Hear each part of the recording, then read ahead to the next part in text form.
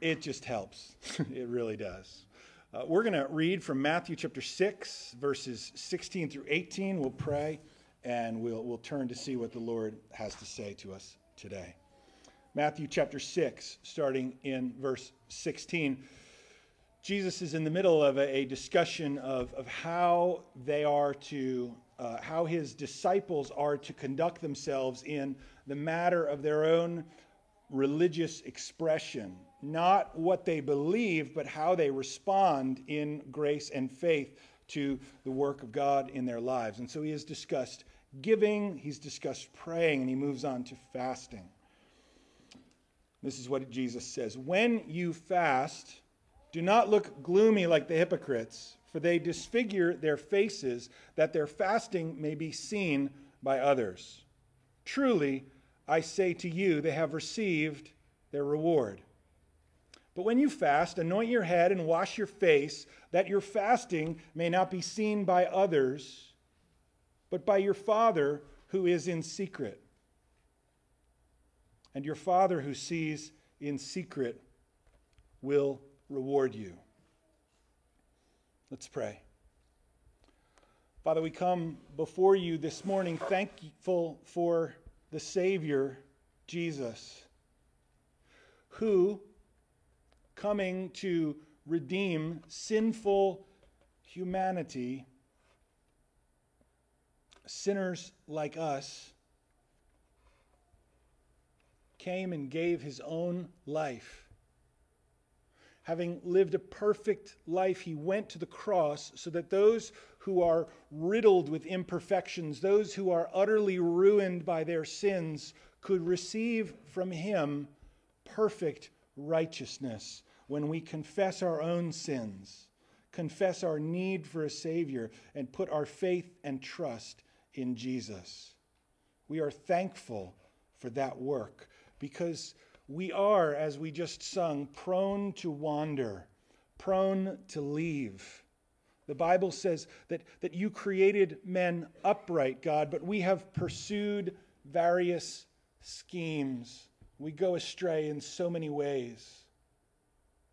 Even when we are focused on you and seeking to do what is good and true and right, there is a way in which our sinfulness creeps in and ruins it.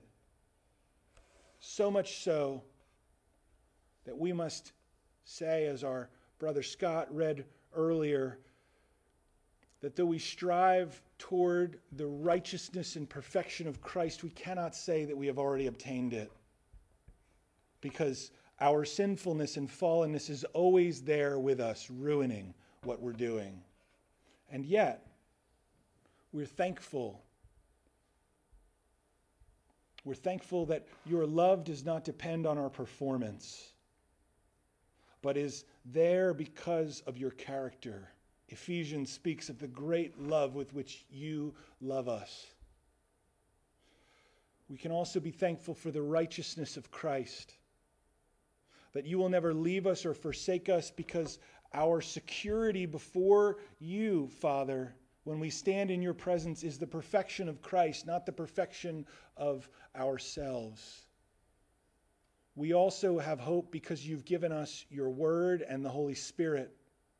And the Spirit speaks to us through the word and points the way and encourages us forward. And so we're thankful for this word. Father, I pray in our fallenness that we would not twist and distort what you're saying, but instead that we would see the good in this text and we would say yes, and we would pursue you with faithfulness and joy, living in a way that pleases you.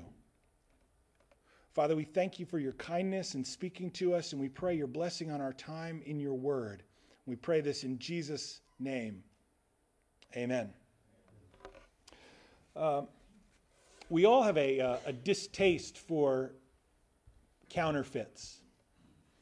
I've never run across a counterfeit bill. It's never happened to me where I had $100 and someone's like, "This isn't good." You ever experience that moment of tension or nervousness when you're in Walmart and you're checking out and you hand in a large bill and they break out that pen and you're like, "Oh, what if? What if this bill is bogus?" I have gotten Canadian money though before, right? Like you know this. You're in the checkout line and they give you that bogus quarter, and then you try to put it in a machine and it keeps coming out, and you're like, "What's up with that?" Like, give me my soda, and then you look at the money and you're like, oh, "There's a queen on that." Like, I can't use that. Counterfeits. Let's talk about. Let me share about 4 counterfeits that you might know nothing about. Did you knew this, that white chocolate is not chocolate? It's not. There's no chocolate ingredients in it. It doesn't taste like chocolate. Someone's like, "Oh, it's white chocolate." It's like, blah. Crab meat. You ever seen that? It's got to be like genuine lump crab. Crab meat is actually fish flakes. Fish flakes. That makes me think of fish food. Starch, egg whites, crab flavoring, which they mix together in this like paste, which they then cut up. And you know what they do then? They spray half of it orange. So a lot of times when you go like for sushi and you're getting it at Royal Farms and you're like, "Oh, it's California roll." You're buying your sushi at Royal Farms. That is not crab meat in there. It's not. It's fish flakes. Red velvet cake. It's red food coloring and cocoa powder. But people are like, "Oh, it's red velvet." It's just a color. Like, it could be green velvet. If you eat sushi, wasabi, right? Apparently, genuine Japanese wasabi loses its flavor within minutes of being shaved. They shave it. But Americans, we have figured out a way to make wasabi last longer, and all it is mustard, horseradish, and that chartreuse food coloring, that gives it that. And we're like, "Oh, I love wasabi." You're eating the wrong thing. It's fake. Which is what Jesus is talking about in this passage. He's talking about exposing counterfeit religion, counterfeit expression of faith in action. Faith is what we believe about God. People don't like the word religion because it has overtones of organized church and manipulation. But religion, technically speaking, in the writing of the Puritans and the Reformers, is that which we render back to God. Oh, we can't render anything back to God. That's works. No. God calls us to share our faith, to pray, to read. These are religious acts. They are the expression of our faith in a concrete way. And Jesus is teaching here that there is a counterfeit religion and a true religion. When we give, right, and we give in such a way as to blast a trumpet in front of ourselves. Look at what I'm giving. Jesus says that's counterfeit. It's being done to earn applause in the eyes of people, not to earn the approval and smile of God. Well done. When we pray using fancy phrases or repetitive words so that we might be heard, or we pray formulas thinking that some way that we're going to manipulate God, that is counterfeit as well. And Jesus says there is a way to take the discipline of fasting and to turn it into that which is cheap and inauthentic and empty. Let's just give a brief thought to the actual concept of fasting. What is it? Fasting, typically throughout world history, practiced by a number of religions, is going without food. That's simply the definition of it. Typically, Christian fasting involves, for some designated period of time, setting aside eating food that we might pray, meditate on God's word, and focus on God's intents and purposes in our life. Christians, I think, in some ways have rightly mixed other things into fasting, and now people talk about fasting from technology. They'll talk about fasting from particular kinds of food instead of food in general. Some people will talk about going on a juice fast or an absolute fast. Or there are no hard and fast rules in the scriptures of exactly what it looks like, although some of the examples that we have would be considered quite extreme today. And we'll talk about the longer fasts later on. There is a right and a wrong way to fast, though, and it doesn't come down to the actual technique you're using. It comes down to the intent of the heart. It's not just about what you do or don't eat or the length of the fast. But when it all comes down and we're done talking this morning, this is what I'd like you to walk away with, this idea from this text. We fast not for the world to see, not for others to see, but we fast for God to see, that our hunger for God might increase, and to fight off our interior, weaker desires, so that our appetite will be under control and be for what we really need. So we see the counterfeit versus the real. Jesus is going to focus first on the fake kind of fasting. Have you ever picked up a pay attention to me vibe from someone? Where you're having a conversation about something, like you get together and you just get this feeling they're like checking you in the conversation, and they're like, I want to say something. I want to say something. Or they're like, look at me. Look at me. Look at me. Do you know what I mean? And you're like, okay, just tell me what you, and then they start telling you something else. They're like taking you in a different direction. They want you to zone in on them, and so they interrupt you with sighing, right? Like, this is the person who posts on Facebook, like, don't anyone ask what's going on, I'm just really upset. And then you're like, all right, let me send you a private message. What's wrong? And they're like, oh, they're asking. That's kind of the feeling I get from what Jesus is saying here about fasting and the wrong way to do it. He says, when you fast, do not look gloomy like the hypocrites. They disfigured their faces that their fasting might be seen by others. And so the Pharisee shuffles in, right? And his hair is all bedraggled. That's a good word, right? He's looking a little stressed out and maybe a little sweaty, and his face is looking a little pale, and he shuffles in and he's kind of bumping into stuff, and it's like, hey man, what's up with you? You look all kind of out of sorts.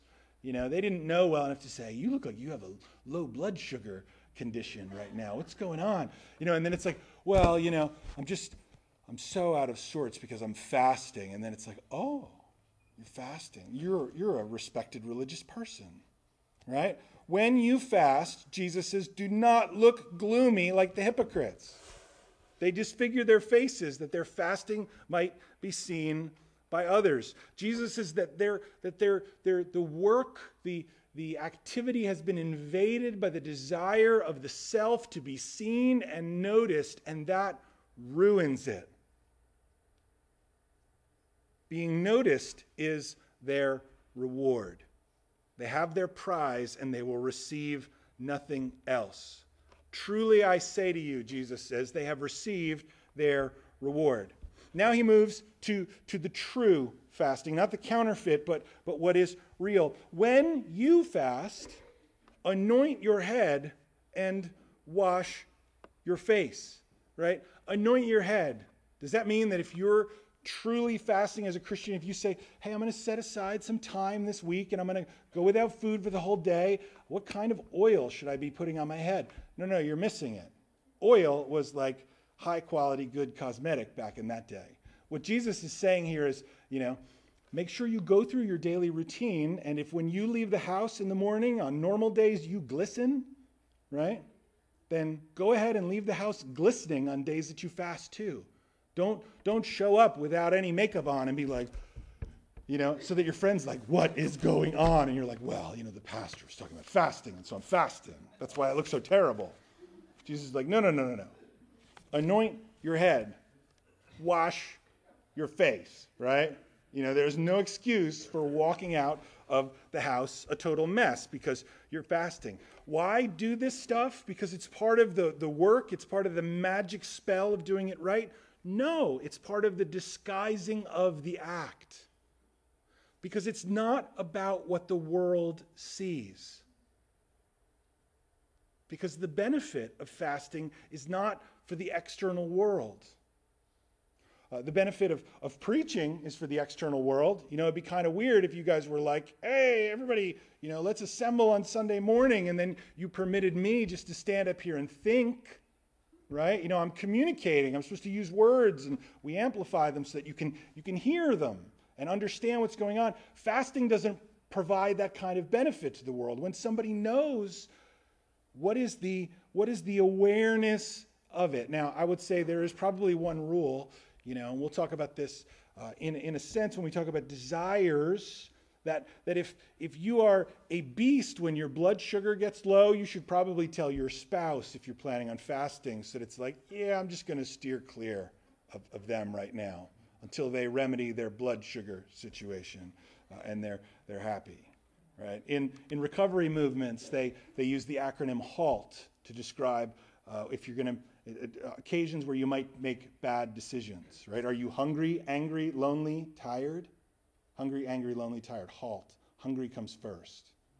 We make bad decisions. Have you ever gone shopping for food when you're hungry? You come out of the store, you spent like $300-400, and you're like, why did I buy all this stuff? You were hungry, and everything looked good. You're opening boxes and eating stuff. You're sampling the produce as you're walking through the produce section. You made a bad decision. You're hungry. True fasting is in secret. Anoint your head, right? What did the old deodorant commercial was? Never let them see you sweat. You remember that? Never let them see that you're fasting. It's not for people. It has something to do with you and God. It's invisible to men, but visible to God. Jesus says that he will see. He is in the secret place. He knows the thoughts and intents of the heart. He's reading. You can't fool God. He knows what's going on in here. And so when you go out in public and you play act, that's what hypocrite means, that you are devoted to God, but you're just doing it to be seen, to enhance and increase your reputation, and to be seen as holy. There's nothing in it. God sees that it is empty. But Jesus says that your Father who sees in secret will reward. There's a secret reward to be given for those who conceal their acts of devotion towards God and don't put them on as a play for people to see, to attract their attention or to entertain them or to increase our own reputation. Fasting, praying, and giving are for the secret, for the inner life, not the external life. Jesus says that the kingdom of God is where? It is within you. The kingdom of God does not come in eating and drinking, but in righteousness, joy, and the Holy Spirit, Paul says. Speaking not of tangible external things, but of internal things.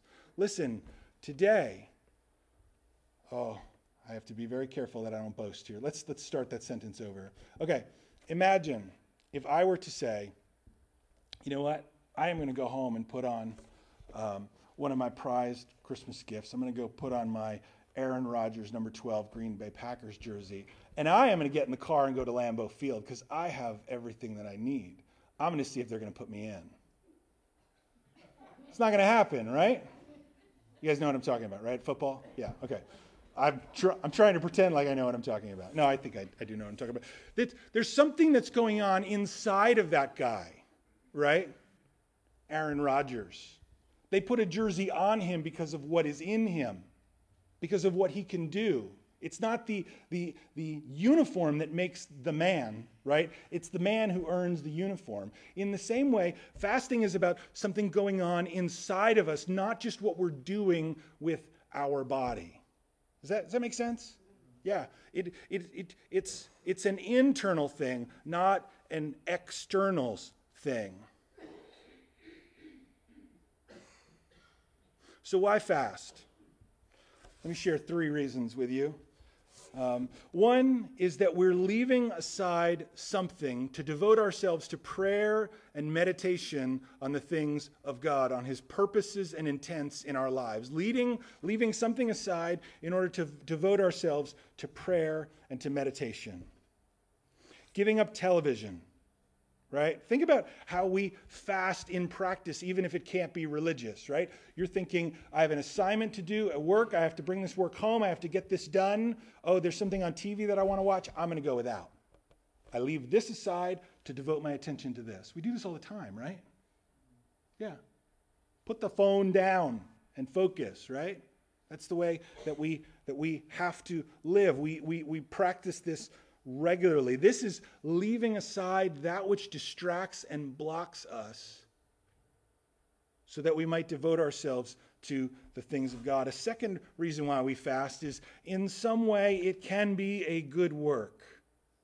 Job, in Job 31:17, in claiming his own, he's inspecting himself and he's speaking of his own righteousness. He says, if I've eaten my morsel alone and not shared it with the fatherless, then I'm guilty. I'm guilty of selfishness. And in a way, when we give away what we have to someone else and we put ourselves in a position of voluntary poverty, we are embracing a kind of fast. It can be a good work. This comes from some scholars. I'm kind of like, yeah, I can see what you're saying. I'm hearing that.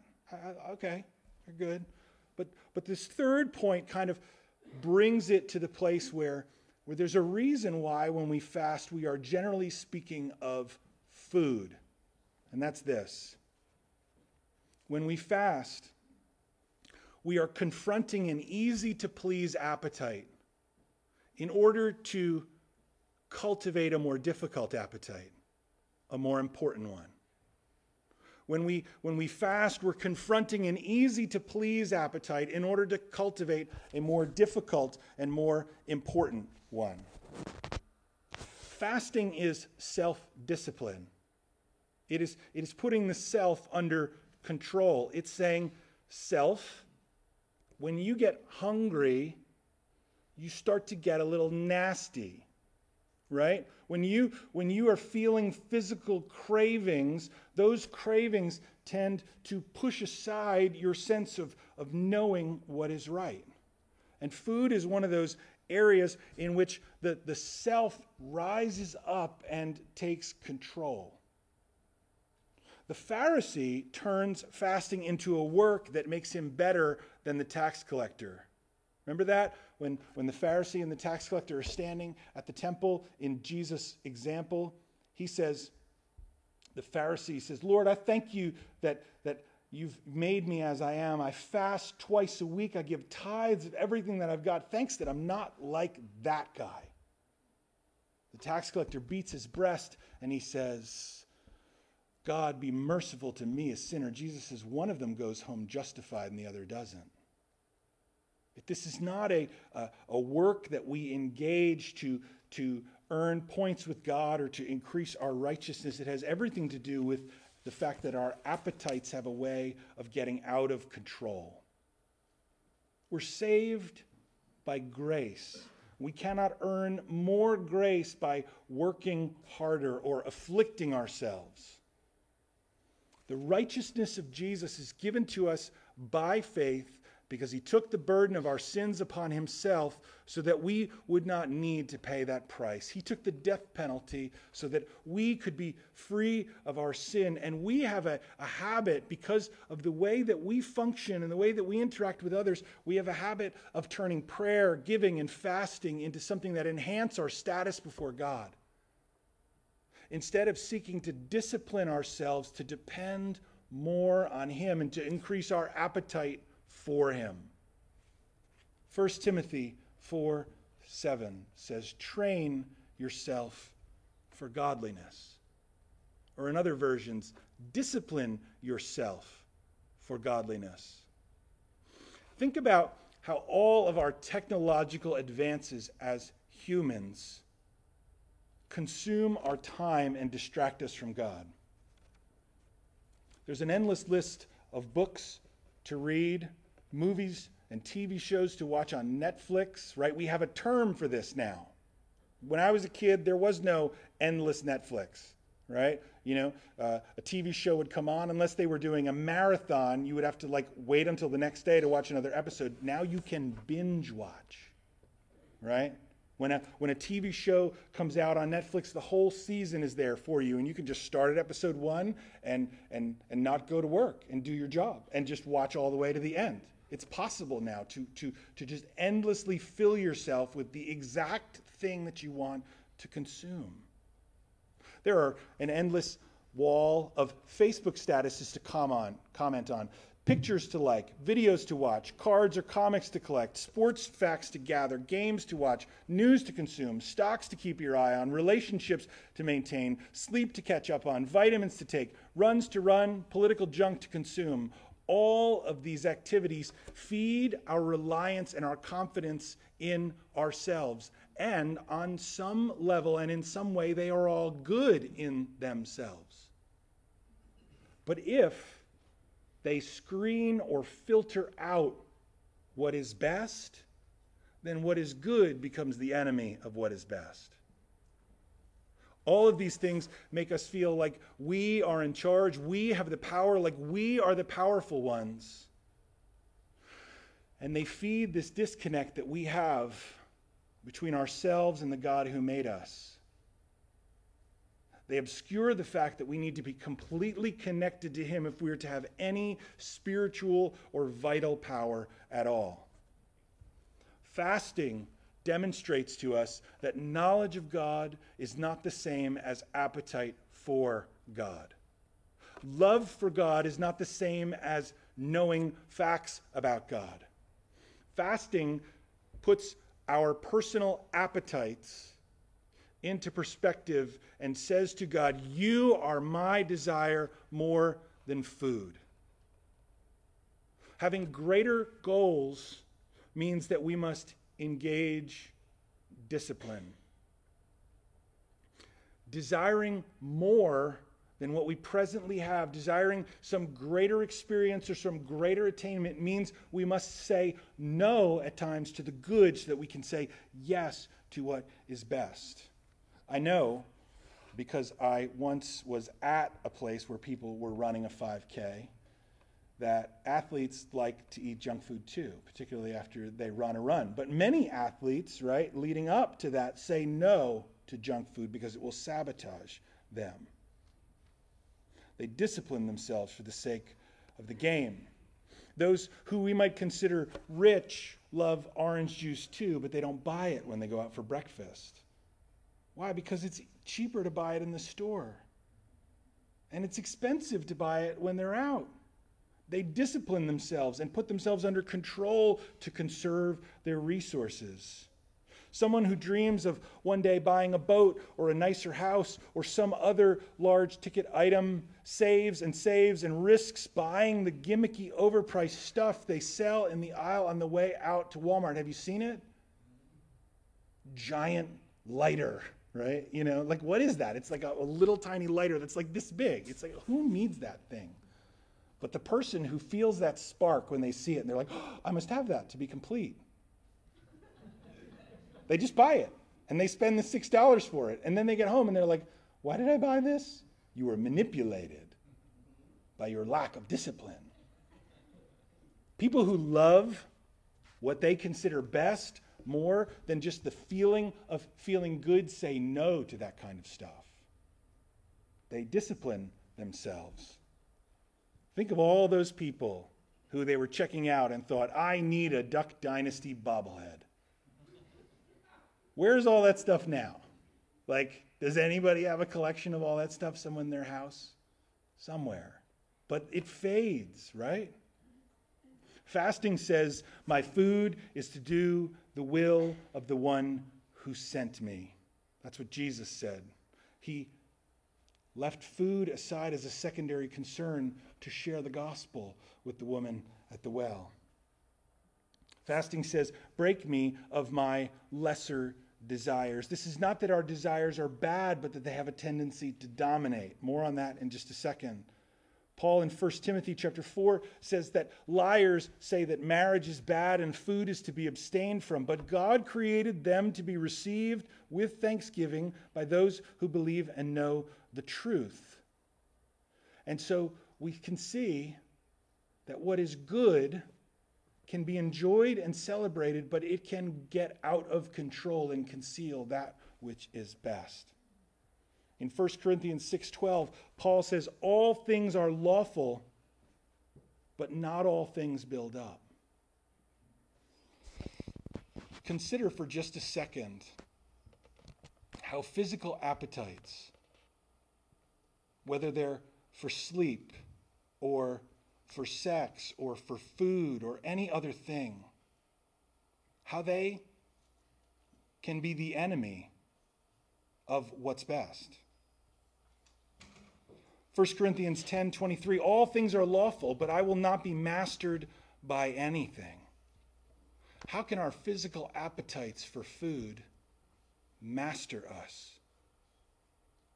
Our appetites and desires are to be focused on God, and food might be a distraction at times. Rather than turn to God for comfort or guidance or freedom from anxiety, we turn to a gift he has given us and not to him. We get stressed, and so we eat instead of pleading with him, because eating brings a sense of pleasure. I am sad. I will go into the freezer. Our freezer's on the bottom, not on the top anymore. I will open up that drawer and feel the satisfying click, click, click. And if I am lucky, the other males who live in my house will not have consumed the last scoops of Turkey Hill Double Dunker ice cream. It is so good. It is so good. It is coffee ice cream with cookies in it. It's so good. And then I feel better when I eat it, right? I'm satisfied. I have rewarded myself for being in existence. Instead, listen, this is what happens. When we preach and share the gospel of grace and we speak of attaining higher things, here's what happens many times. We speak of grace and the goodness of Jesus and the gospel, and we see God in all of his purity and holiness for a second. And then what the devil does is he tries to lift up a great big sign that says, do more. You're not good enough unless you do more. And he obscures the goodness of God with this giant sign that says, you're not good until you do this. Don't hear that, okay? That is not what I'm saying when I'm talking about fasting, that you're not good enough unless you fast twice a week, or you do this, or you do that, or you look at ice cream and you say, you're bad. Because that's not what Jesus is saying. Food is good. These people at Turkey Hill who are inventing this stuff, they need the awards. Let's give them a peace prize, right? Somebody ought to say, you're doing good work there. Keep going.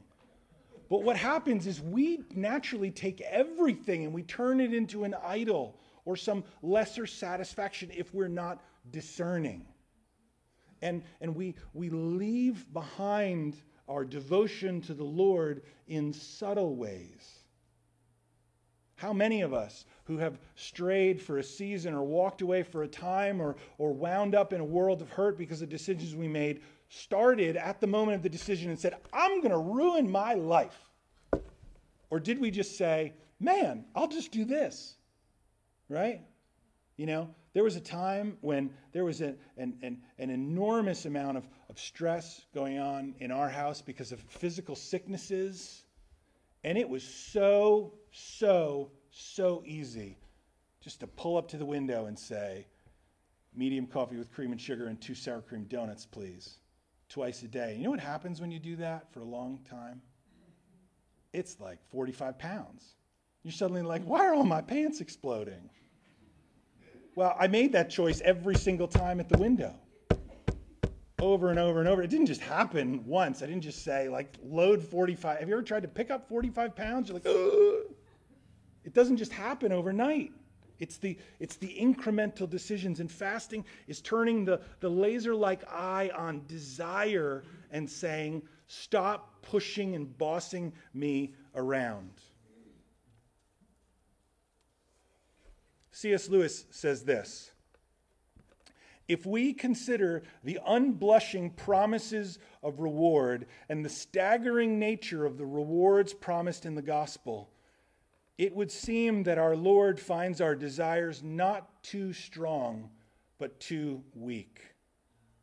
We are half-hearted creatures, fooling about with drink and sex and ambition when infinite joy is offered us, like an ignorant child who wants to go on playing with mud in the front yard because he cannot imagine what is meant by an offer of a vacation at the beach. And then he says these 6 words: we are far too easily pleased. Think of all the things that distract us. Well, I don't have time for a Bible study. I don't have time to get up and read God's word. I'm just so busy. Well, I think if you were to say, you know what, I'm gonna fast from television for a time, or I'm gonna fast and leave aside the phone and leave aside the food, and I'm going to pray, you'll suddenly become aware, one, of how difficult it is to do these things, to turn your heart and your mind over, to meditate and focus like a laser on the Word of God and on His goodness. But you also find exactly how much time you spend doing other things. Have you ever loaded one of those apps that tracks how much time you spend doing things on your phone? Oh, unless you want to know, don't do it. Because you'll be like, there is no way that I spent that much time on Facebook. But let me tell you, if you've fallen into the Facebook hole, right, you realize like that, I'll just check, turns into like 2 hours. Like that. It's super easy. Just like we were watching the whatever team it was get crushed by the Patriots last night, and it was like, it's 11:30. How did that happen? It was 8 o'clock 10 minutes ago. Fasting says no to the physical desire for food. It's a practice of faith that pushes down one desire, the easy one, to push beyond for the more difficult one. It's not starvation, it's not dieting, it's not self-punishment, but it's bringing the hard-to-tame flesh under the magnifying glass and saying, what are you doing? It's awkward to talk about this because it's not popular to talk about self-discipline and denial. The minute that you say, Jesus demands that you take up your cross and follow him, people are like, I just came here, I wanted salvation. I didn't expect it to be difficult. No, that's too much. I can go find someone who'll tell me that it's easy. That's true. That's true. You can find someone, but it's not true. It's not what Jesus really taught. It's tricky to teach about fasting and self-discipline because it can turn into a source of pride for some, or for a hammer that you hit yourself with to judge yourself. I don't fast enough. I don't pray enough. I don't read the Bible enough. My mentor, he used to ask me, he said, when we were preaching on a rotation, he would say, if you're going to preach on Bible study or prayer, if you're going to say read your Bible more to people, I want you to tell me in advance. Because those are easy sermons to preach. Because many people in church are addicted to feeling bad, guilt. And it's easy to make people feel like, I don't do enough. But that's not the gospel of grace. Jesus is sufficient. He is enough. He takes us all across the finish line. The question is do we arrive there with a heart that is sold out and cultivated with an appetite for God? We will spend all eternity with him. And yet, it is so easy to focus on this world and to allow the time to pass and not to cultivate an appetite that says, I am ready to spend eternity with you. It's also crushing to teach about fasting because those who aren't in the practice can reach for too much instead of starting small. They despise the day of small things, and they say, I'm going to go on a 40-day absolute fast. Don't do it. That is not what I'm saying. Jesus said, when you fast, not if you fast. And that means that this is a discipline that should be part of the Christian life. When do they start? The disciples of John came to the disciples of Jesus, they came to Jesus rather, and said, why do your disciples not fast? Jesus' response was, how can they fast when the bridegroom is with them? We won't fast in eternity. Our desire will be with us. The one who saved us, the one who is the all in all, will be with us for all eternity. But Jesus said, when the bridegroom is taken away, then they will fast. And so we're called in the Christian life to fast now. We do not see him, and so it's easy to forget him when an easier desire is in front of us. And so in fasting, we say no to the self and say, increase my desire and my joy and my faith and my hope and my love to God. And we say, change me as I deprive myself from that which is easier to satisfy.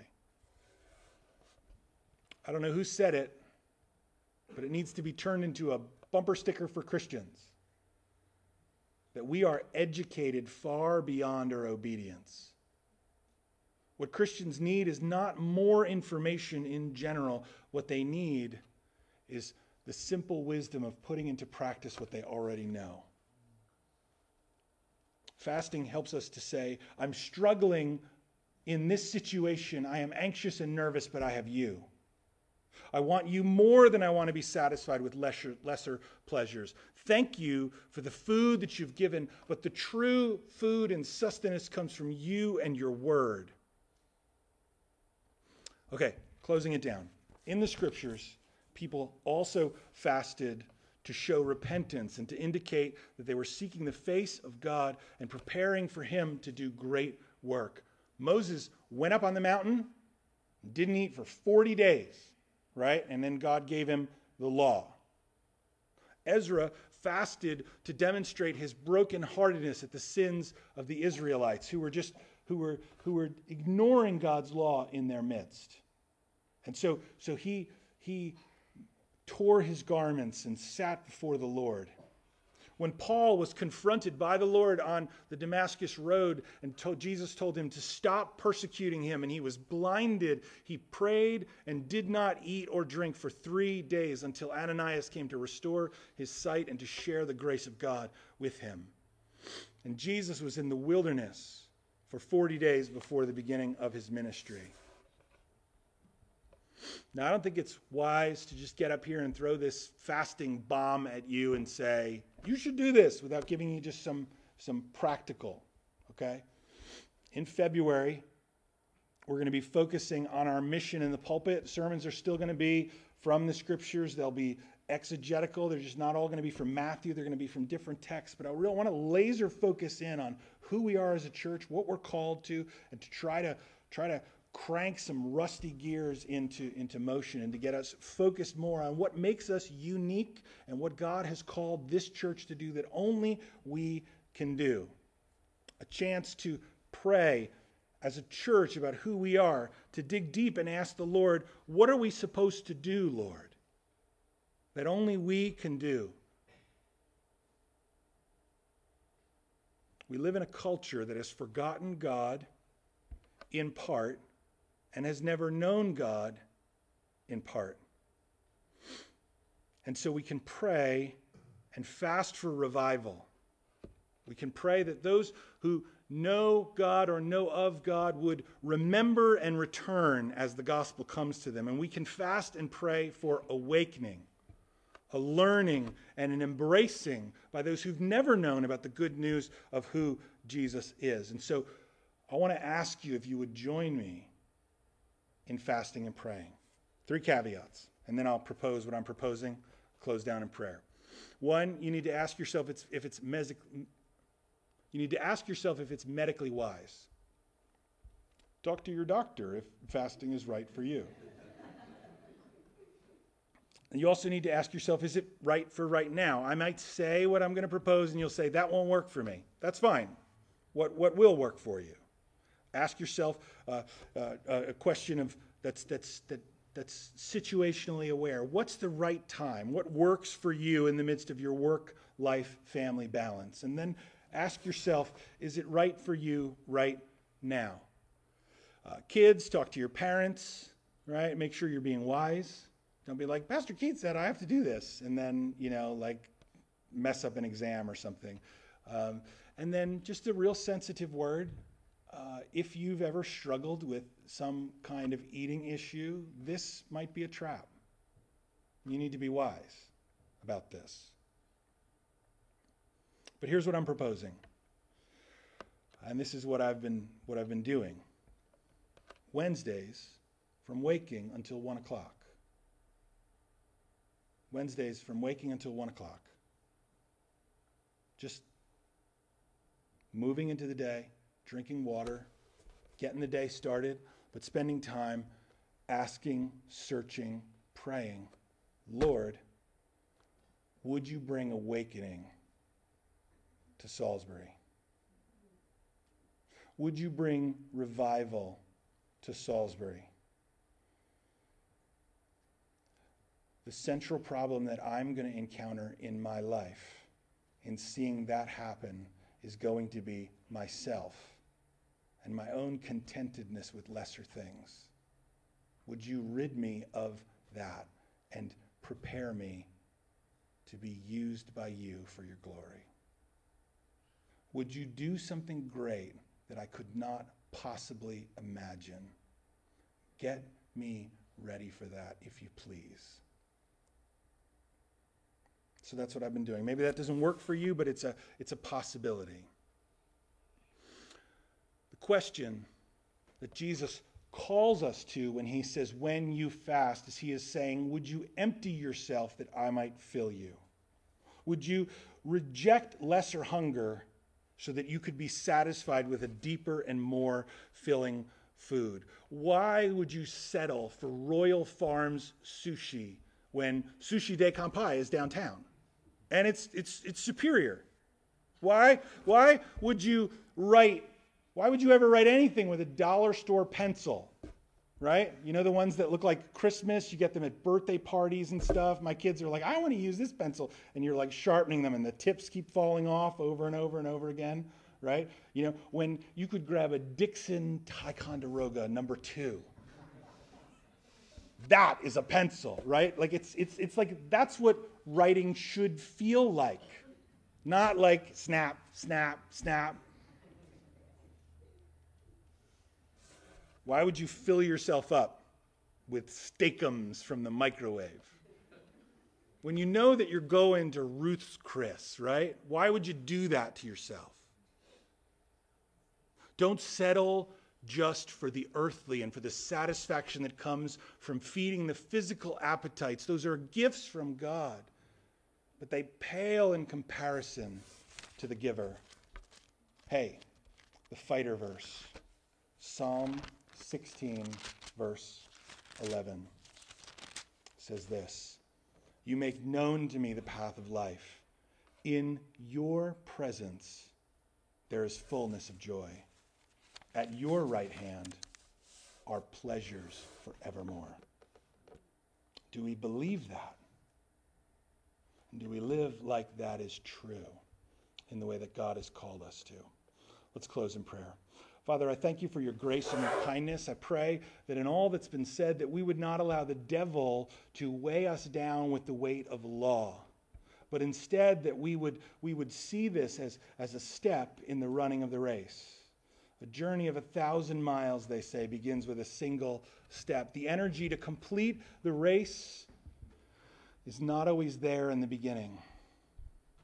The greats who can ice skate and do all kinds of twists and flips and jumps, and the football players who can throw and catch, they did not just decide to put on a jersey and go out on the field, but instead they disciplined themselves and practiced. May we as a family be those who see this tool that you have given us for the transformation of our hearts and minds by your grace. May we engage it by your grace and for your glory. Father, I pray if there's anyone here who's like, I have no idea what's being said this morning. They came here and they don't know you. I pray that they would know and understand and talk to somebody about the fact that they can be freed from what separates them from you, their sins, and they can experience righteousness and wholeness because of what Jesus has done. Because you're good. We pray this, Lord. We thank you. We lift it up to you in Jesus' name. Amen.